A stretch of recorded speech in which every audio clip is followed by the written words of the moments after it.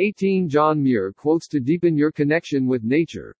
Born on April 21, 1838 in Dunbar, Scotland, John Muir was a naturalist, inventor, explorer, writer, and advocate of U.S.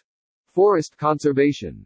Growing up with a strict father, Muir and his brother barely had any spare time as their dad would make everyone work all day long. While working, Muir loved to roam the woods and observe the natural world. Soon he became more and more curious about it. As an inventor, he used to carve practical mechanisms in wood and eventually received recognition for his handmade clocks and thermometers.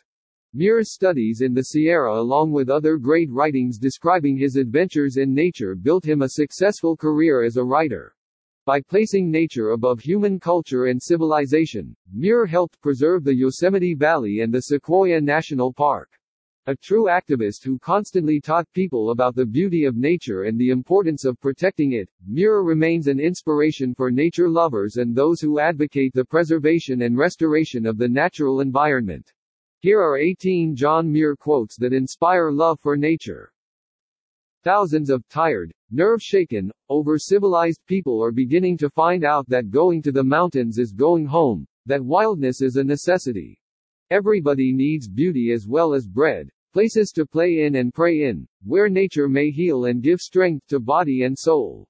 In every walk with nature one receives far more than he seeks.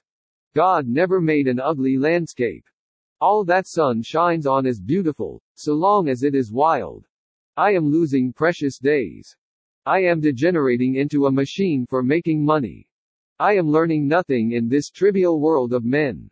I must break away and get out into the mountains to learn the news. God has cared for these trees, saved them from drought, disease, avalanches, and 1,000 tempests and floods. But he cannot save them from fools. The clearest way into the universe is through a forest wilderness. The mountains are calling and I must go. Earth has no sorrow that earth cannot heal.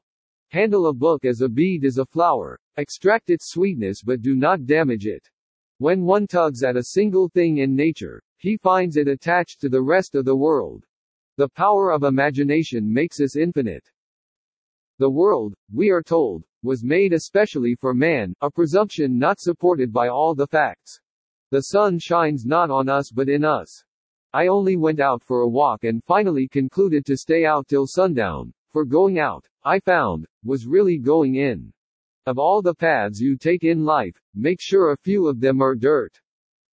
Yet how hard most people work for mere dust and ashes and care, taking no thought of growing in knowledge and grace, never having time to